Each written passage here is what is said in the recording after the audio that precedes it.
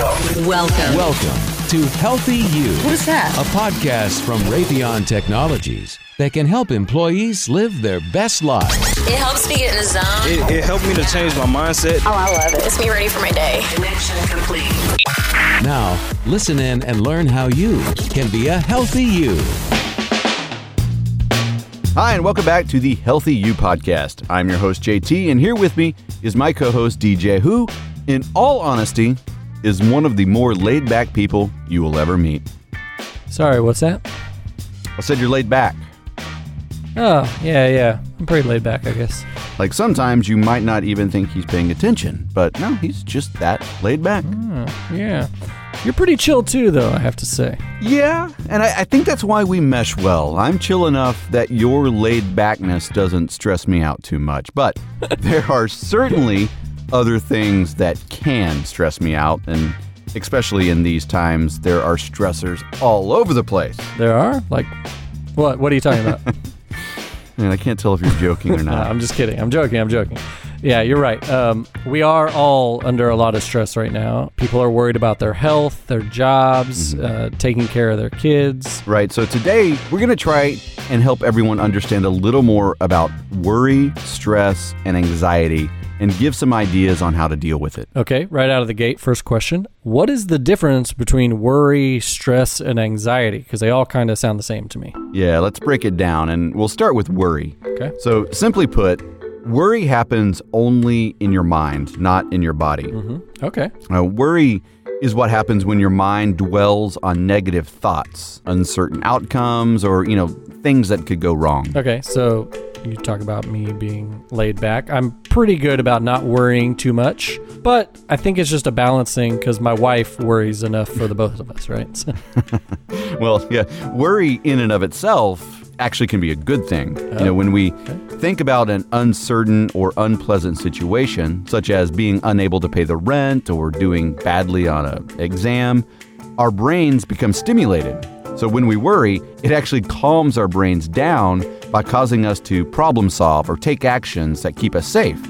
But when worry starts to get unhealthy is when we get stuck thinking about that problem.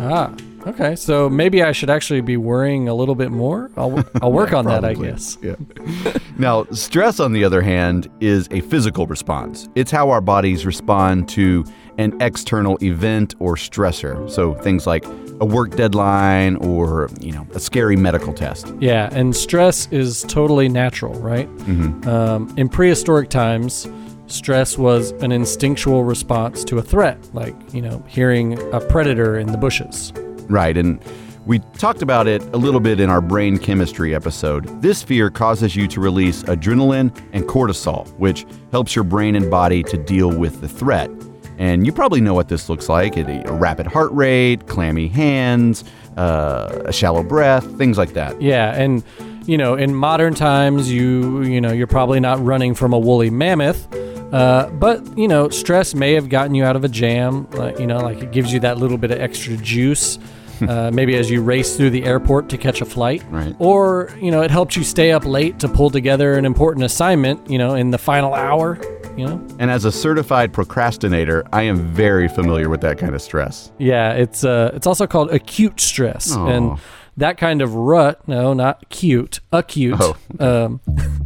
And acute stress gives you a rush, generally wears off once the situation is resolved. Now, chronic stress, on the other hand, is when your body stays in that fight or flight mode continuously.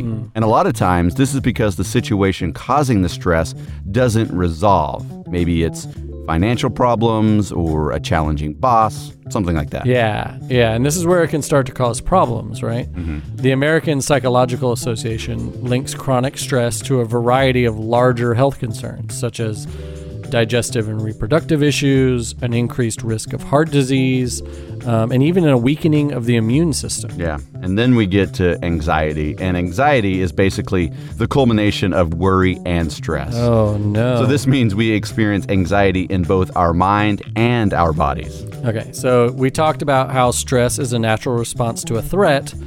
Well, anxiety has a similar physical response, except there's no threat. Right, and anxiety in some ways is a response to a false alarm. For example, in these COVID-19 times, maybe you start to feel a little sick. Uh-oh. You've got a headache, you randomly cough. Oh, right? God. Yeah, and then you start to have all the physiology of a stress response, right? Because you're telling yourself, oh God, I definitely have the coronavirus.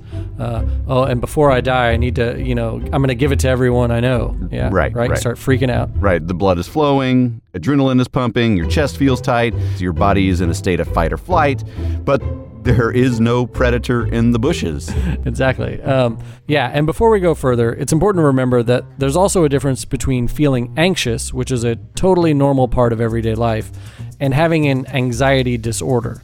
An anxiety disorder is a serious medical condition. Yeah. Okay, so let's keep going. So the human body is pretty brilliant, but unfortunately, our nervous system is not very good at distinguishing between emotional and physical threats. So if you are super stressed over an argument with a friend, a work deadline, or a mountain of unpaid bills, your body can react just as strongly as if you're facing a true life or death situation. And the more your emergency stress system is activated, the easier it becomes to trigger, making it harder to shut off. Yeah, and if you get stressed out frequently, we talked about how that can lead to serious health problems, right? It can even rewire the brain, leaving you more vulnerable to things like anxiety and depression. Right. So how much worry, stress, and anxiety is too much? When does it cross that line? Well, how much stress is too much differs from person to person, obviously. Some people are able to roll with life's punches, while others tend to crumble in the face of even small obstacles or frustrations. And then there's some people who, actually thrive on the excitement of a high stress lifestyle. Some factors that influence your stress tolerance level include your support network, your sense of control, your general outlook on life, and your ability to deal with your emotions.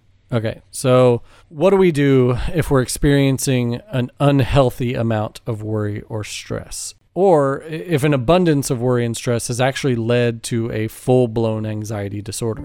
Yeah, there are definitely some things you can do. So let's start with worries. Worries, like we talked about, in and of themselves are okay, but it's important to take steps and practice some skills to keep your worries under control. Yeah, one really cool technique I read about was to set aside some actual worry time. This is a set amount of time you allow yourself to worry about a problem. Even set a timer on your watch or your phone if you need to, maybe 20 minutes. And then during that time, you allow yourself to think about the problem. Maybe you come up with some steps that you're going to take, some actions that you think will help, address the issue.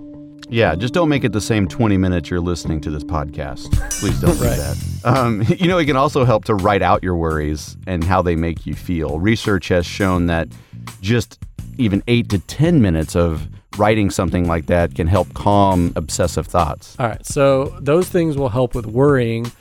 But what can we do about stress? I feel like this one's a little trickier because it's an actual physical reaction, right? Right, and you're never going to believe it, DJ, but exercise is a great way to relieve stress. I'm shocked.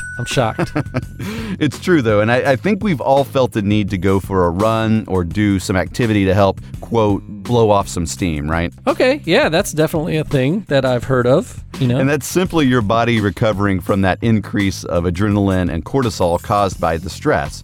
And it's an old adage, but focusing on the things you can control and letting go of the things you can't is key to keeping stress under control. Yeah, it's also really important to not get caught up in comparing your stress with anyone else's, right? Because we talked about everybody handles it differently. So everyone responds differently to stressful situations. So, try not to be too hard on yourself. Okay, lastly, let's talk about some ways to help deal with anxiety. And of course, since anxiety is tied so tightly into worry and stress, the things we talked about for those two, setting aside time to worry, exercise, they can help here too. Yeah, and because anxiety is physiological, stimulants can actually have a significant impact. So one thing doctors suggest is to limit your sugar, alcohol, and caffeine intake. Yeah, those are all good things to try and help lessen anxiety, but what can you do when you're literally in the middle of a anxiety episode? Talking or thinking about it will, trust me, not help you in that case. No, it won't. Instead, use some of the mindfulness tricks we talked about in some previous episodes and try to focus on something else, okay? If you're stuck in a true attack, focusing on your breathing might not work because you don't have a lot of control over your breathing. Mm-hmm. But you could try something else like listening to some music in your headphones or listening to nature sounds.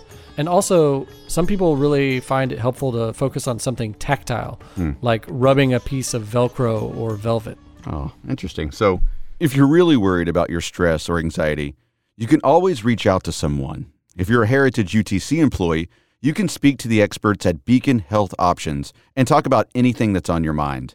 The phone number is on your gateway. And if you're a Heritage RTN employee, you can reach out to ComPsych. You can find that information on 1RTN. And both are free, confidential, and available 24/7. Yeah, you can also go to rtxhealthyu.com and click on Healthy Mind to access the Healthy Mind space.